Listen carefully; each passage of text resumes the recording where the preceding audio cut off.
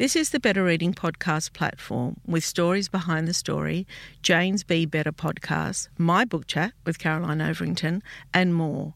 Looking for a particular podcast? Remember, you can always skip to it.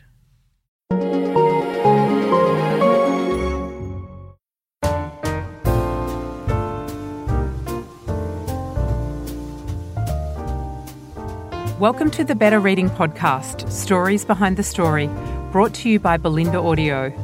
Listen to Belinda audiobooks, anywhere, everywhere.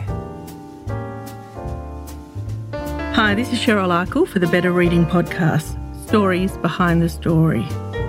We talk to authors about how they came to tell us their story. Katie McMahon, welcome to Better Reading. Thank you. Nice to be here. Katie is coming to us from Tasmania, right? Whereabouts in Tasmania? So I'm near Hobart, just on the outskirts of Hobart, where it's quite foresty. Oh, lovely. Katie McMahon has previously published articles in The Age and The Quarry before writing her debut novel, The Mistake, while attending a masterclass run by the internationally best-selling author Fiona McIntosh. Yay, we love Fiona. Great. Isn't she great? Yeah. The Mistake is being described as women's fiction at its best for fans of Leanne Moriarty and Marianne Keyes. So we know that you live near Hobart in Tasmania and you're a GP as well. Yeah, that's right. So that's kind of my day job. Yeah. And you teach communication skills to medical students. Yes, I do. So recently I realised it was 25 years since I was a first-year medical student when I met a bunch of the new first-year medical students, which I can't believe how quickly 25 years goes, right? But yes, I do. I teach them, so both, how to kind of ask questions and sound empathic and be empathic and get to know people and their stories, but also more technical stuff about what questions to ask. Right, okay. All right, well, we'll get to that. But firstly, I want to start with, where your passion, obviously you've got a passion for science, being a GP, and where it was that your love of reading and writing started. Look, I have always loved reading and writing. As a child, I just read everything, cereal boxes, books from the library, books off my mum's shelf, which were probably totally inappropriate for me to be reading. And then, I loved writing. I always really enjoyed doing my homework. Like I was really kind of nerdy. And I can remember being upstairs in my mum's study. There would be this old computer, with the green blinking cursor, and I would be doing my English homework. And I would just spend hours like really enjoying kind of nailing a sentence or nailing a paragraph. And, my friends would all be like, oh, wasn't it a pain to write that essay? And I'd be like, oh, yeah, it was such a pain. But actually, deep down, I'd be thinking, oh, I really enjoyed writing that. And then I nearly became a journalist. My father's a journalist, and I was accepted into a journalism course, but I took a gap year. And while I was away, having my gap year, I kind of had this epiphany that I really wanted to do medicine. I wanted to become a doctor. So I came back to Australia having had this epiphany, and I needed to do year 11 and 12 again because the first time around I'd done English and English lit and a language and drama, loved all that. But of course to do medicine I needed physics and chemistry and biology and like the hard maths. And so I kind of knuckled down and did all that and was lucky enough to get a place in medicine. And what made you think that what was the epiphany? Was it a moment? No, it wasn't. I guess it kind of all came to a moment where I had the thought, but, I was a teenager. I was doing a lot of soul searching and, what's my life for? And it was to do with wanting to help others. Like it certainly wasn't like, oh, my goodness, I want to be a scientist. And when you said before about having a passion for science, I kind of rolled my eyes because obviously I think science is great and, of course, we need it as a doctor, and I'm not saying I don't employ it as a doctor. I certainly do. But I would still say actually that my passion for medicine is around the people and the stories and the sense of having an opportunity to try in some small way to maybe help some people. That's really what drove it, rather than I can't wait to discover another cause of some disease. Yeah. Particularly in being a GP, I guess. I mean, you're hearing stories day in, day out, aren't you? Yeah, definitely. And helping people. Yep. Okay. I mean, and to go back to and having done year 11 and 12, that is a huge commitment, isn't it? Yeah, I did the 2 years again. And I was seen as such a weirdo because I was going to this high school where, you know, everyone else was in uniform and I was allowed to wear casual clothes because I was older. I went to a different high school.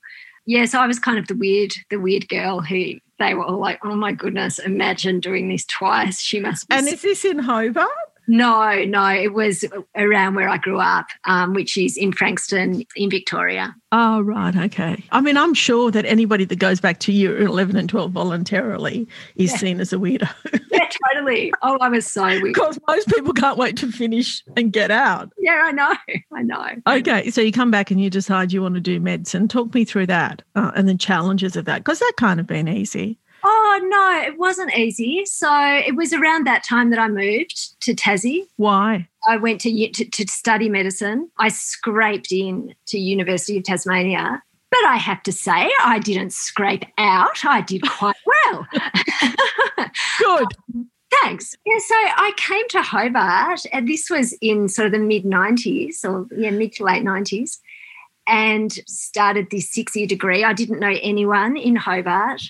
And Hobart is just, as anyone who has lived here or visited here knows, it's just such a beautiful city. Gorgeous. It's gorgeous. And it's really thriving and booming now with the Mona effect of the last few years. I have to say, when I moved here, it wasn't so much like that. It was recovering from, or maybe it was still in, really, really difficult economic times. There was a lot of unemployment and so on. So it's just been a delight over the last 20 years to kind of watch it flower.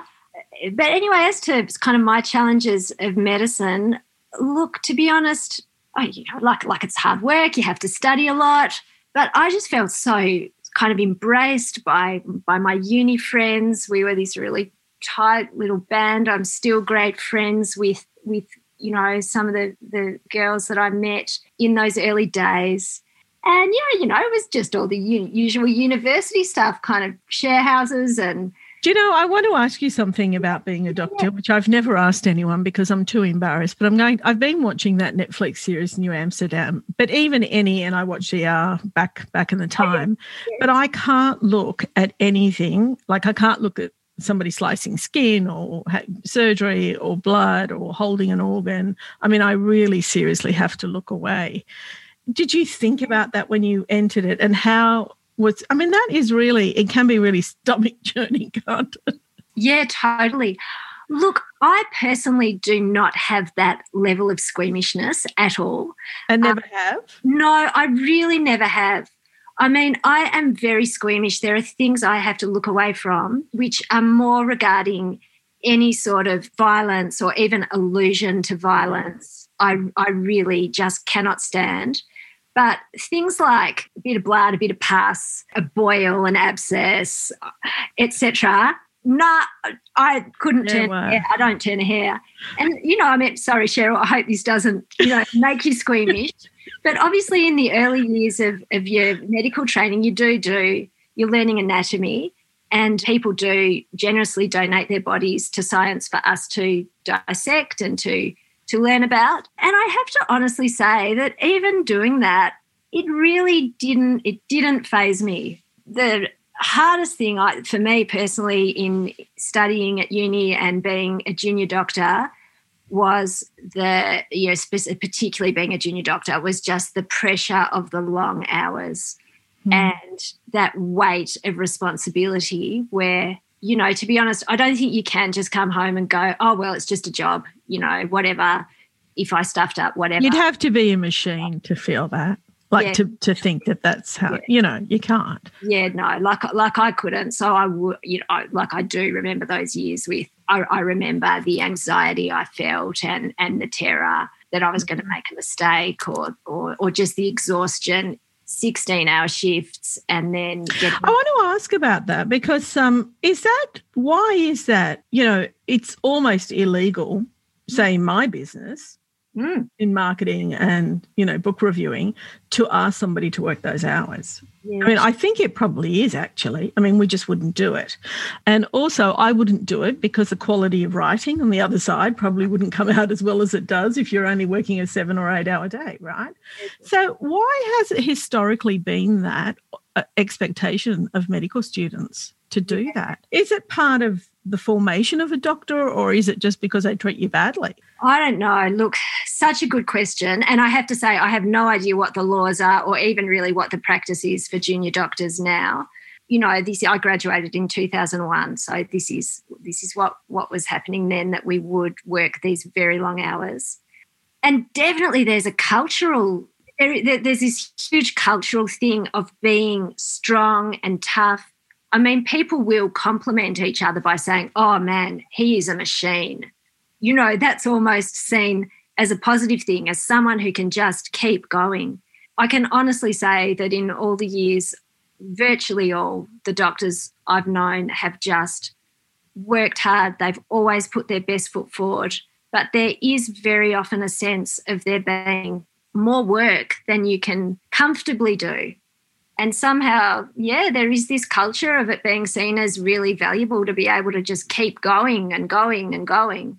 I don't understand it. I don't think it's healthy. Like, I think a reasonable level of hard work and resilience and challenge and all that, obviously we all think that's right. Yeah. But, I don't think it's healthy, and it's increasingly being recognised as unhealthy. There's a lot of problems with mental illness in doctors. And so you chose to be a GP because you can go on to choose to be many things, right? Yep. So, I chose general practice, which has been really good. I actually now essentially work in kind of women's health, and that's my special interest as a GP.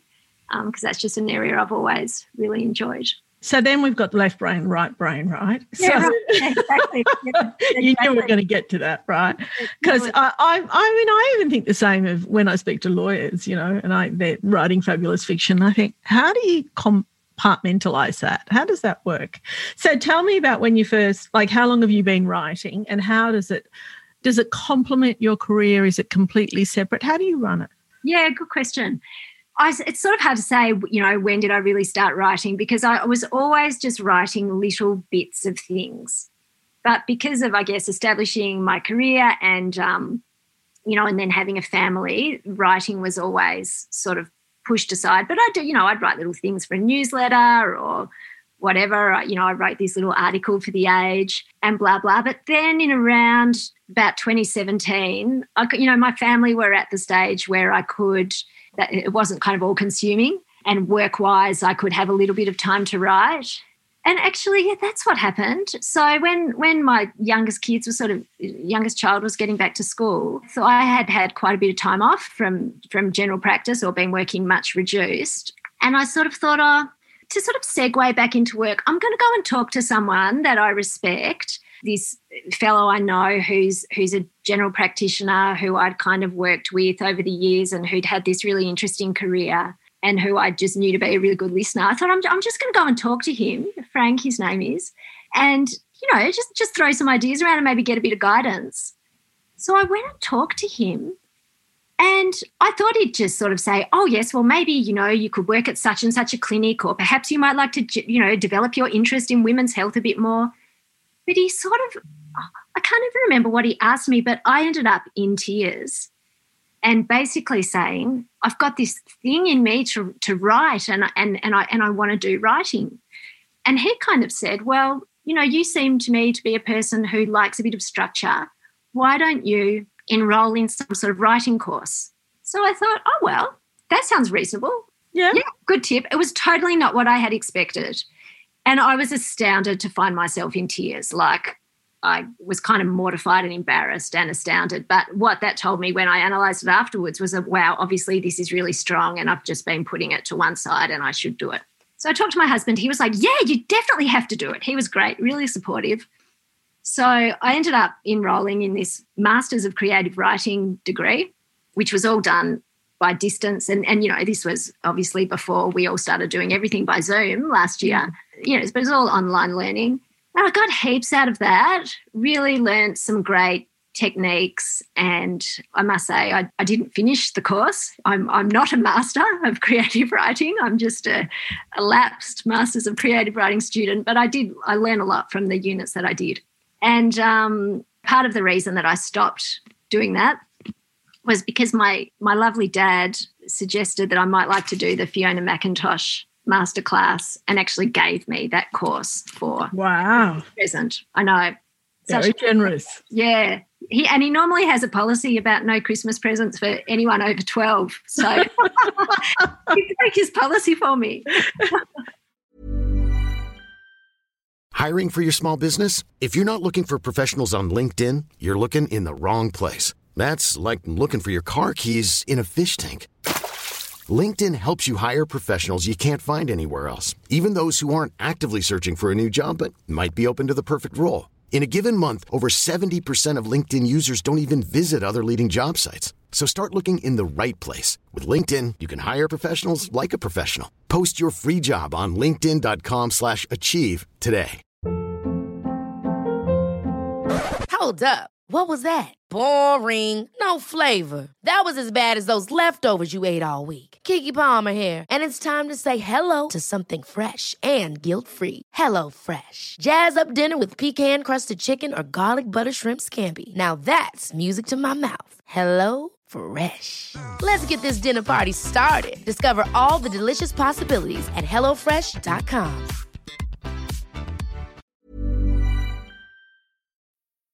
So you enrolled? Yes, I enrolled, and off I went. So this would have been in 2018. And can I also say it was like my longest time away by myself for I don't know, a decade or something. So part of it was just, oh my goodness, 6 nights in a service department where I don't have to think about anyone else's breakfast or anyone else's, dirty undies or anything. I can just be doing something really fun that I want to do. So I go along. So this was in Adelaide, and that's where I met Fiona for the first time, and a lovely cohort. I think there were maybe 12 or 15 of us, mostly women. There was one guy who was a GP also from New Zealand. Anyway, the main thing I remember from that course, and the main thing I got out of it, was Fiona just saying, stop being so precious. So where that resonated with me is that, like, I'm quite a perfectionist and quite self-critical, which of course is, in a way, it's a strength, as a writer or as anything. But the weakness of it meant that, like, I'd spent bloody months writing, 15 pages. They were very well written, 15 pages, but 15 pages does not make a novel. So you paid all that money. You spent, your father paid all that money. You spent 6 nights in a service apartment. Yeah. Yeah. And you could have listened to the Better Reading podcast and we could have told you that. It wouldn't have been as much fun. No, it wouldn't have. So, look, that made me write a first draft. And I must quickly emphasise that I really believe that don't be so precious advice only holds up for your first draft. And after that, I became very precious and very meticulous again with my rewriting.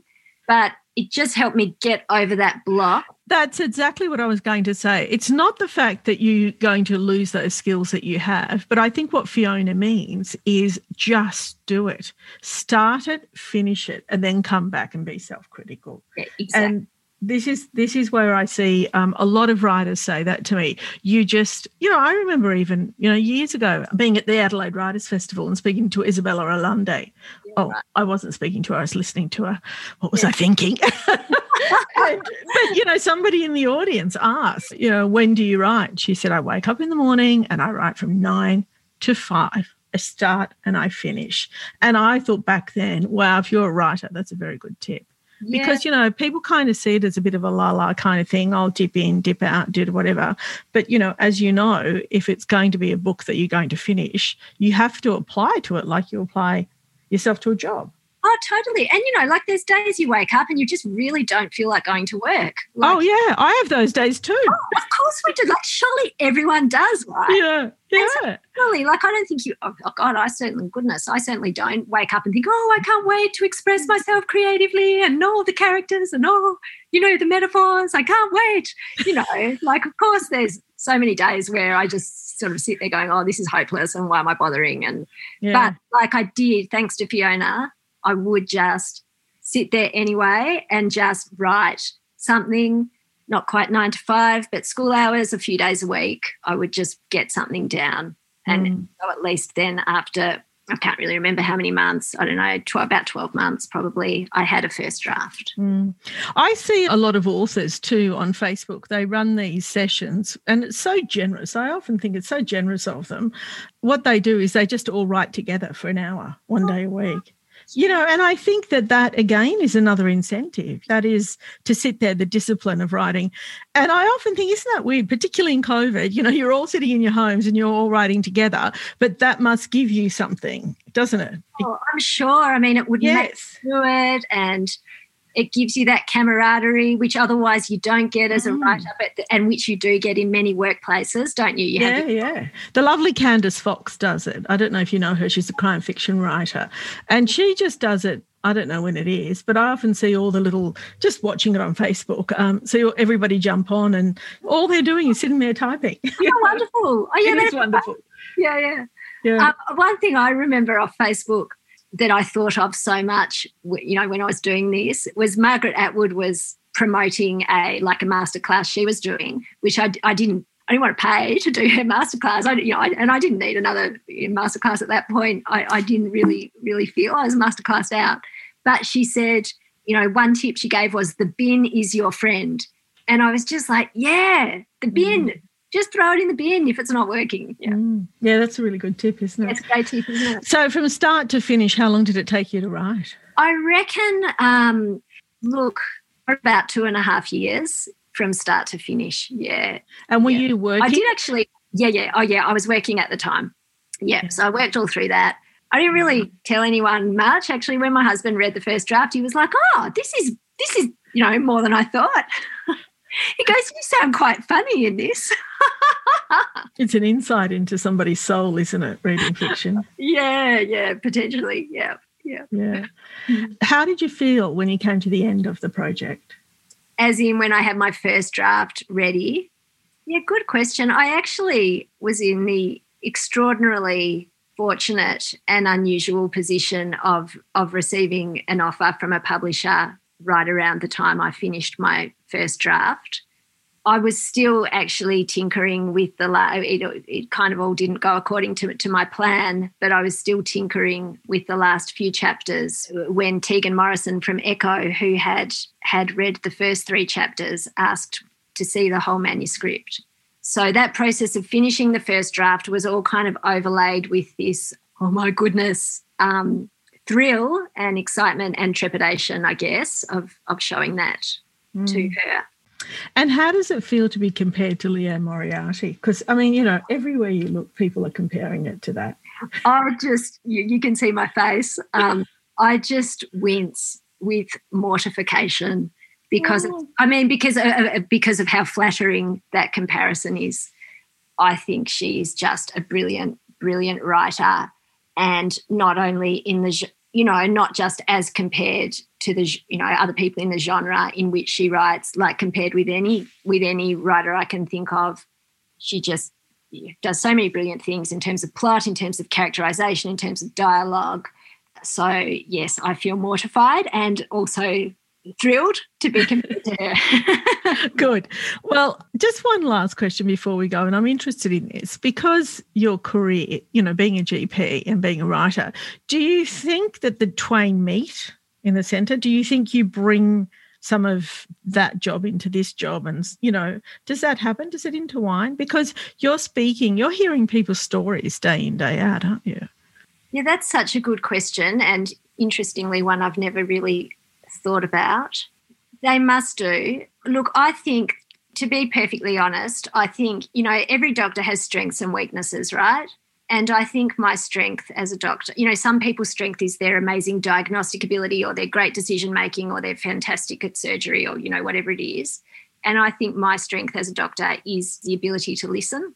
And I think that to be a writer, writing in the genre in which I write, you have to have listened and observed and tried to understand life. So even though, of course, I would never use anything that I learn at work. Oh, of course, fiction, that goes without saying. Yeah, there is still that ability to, that to listen and observe, which I think is the common skill of both areas of work. Yeah, I've got to tell you, Katie, if I went to my GP and she told me she was a writer, I'd be thrilled to bits. It would up in my pedestal. I think, wow, you're doing this and you can do that. I mean, it would be a bonus, I think. Oh, thank you. Well, that's really nice. I mean, I wonder if many people would say that. Yeah, that's interesting. Well, the book is called The Mistake. Katie McMahon, thank you so much for speaking with us today. Oh, my pleasure. I really enjoyed it. If you'd like more information about Better Reading, follow us on Facebook or visit betterreading.com.au. This podcast is proudly sponsored by Belinda Audio. Belinda audiobooks are available on CD and MP3 from online booksellers and bookshops everywhere, or you can download from Audible, Google Play or the iBook Store. We've also created our own app called BorrowBox that's available from both the App Store and Google Play. All you need to do to get it working is to download the app, join your local public library, and you'll gain access to the world's best collection of ebooks and e-audiobooks available for you to loan on your phone or your personal device. Belinda, we're here to enable you to escape, imagine, grow, and be inspired through the power of storytelling. Belinda Audiobooks. Anywhere, everywhere.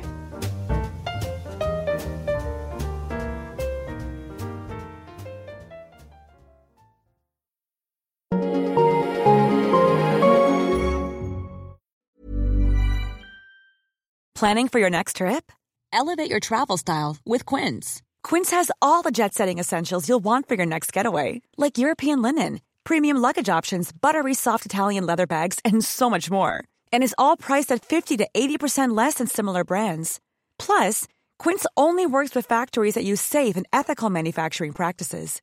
Pack your bags with high-quality essentials you'll be wearing for vacations to come with Quince. Go to quince.com/pack for free shipping and 365-day returns. Ever catch yourself eating the same flavorless dinner 3 days in a row? Dreaming of something better? Well, HelloFresh is your guilt-free dream come true, baby. It's me, Keke Palmer. Let's wake up those taste buds with hot, juicy pecan-crusted chicken or garlic butter shrimp scampi. Hello Fresh. Stop dreaming of all the delicious possibilities and dig in at HelloFresh.com. Let's get this dinner party started. Traffic jams, tailgating, pile-ups. Ugh, the joys of driving. How could it get worse? The federal government wants to have a say in what you drive. That's right. The Biden administration's EPA is pushing mandates that would ban 2 out of every 3 vehicles on the road today. Don't let Washington become your backseat driver. Protect the freedom of driving your way. Visit EnergyCitizens.org. Paid for by the American Petroleum Institute. If you enjoyed this podcast, leave us a review and check out the other podcasts on the Better Reading Network.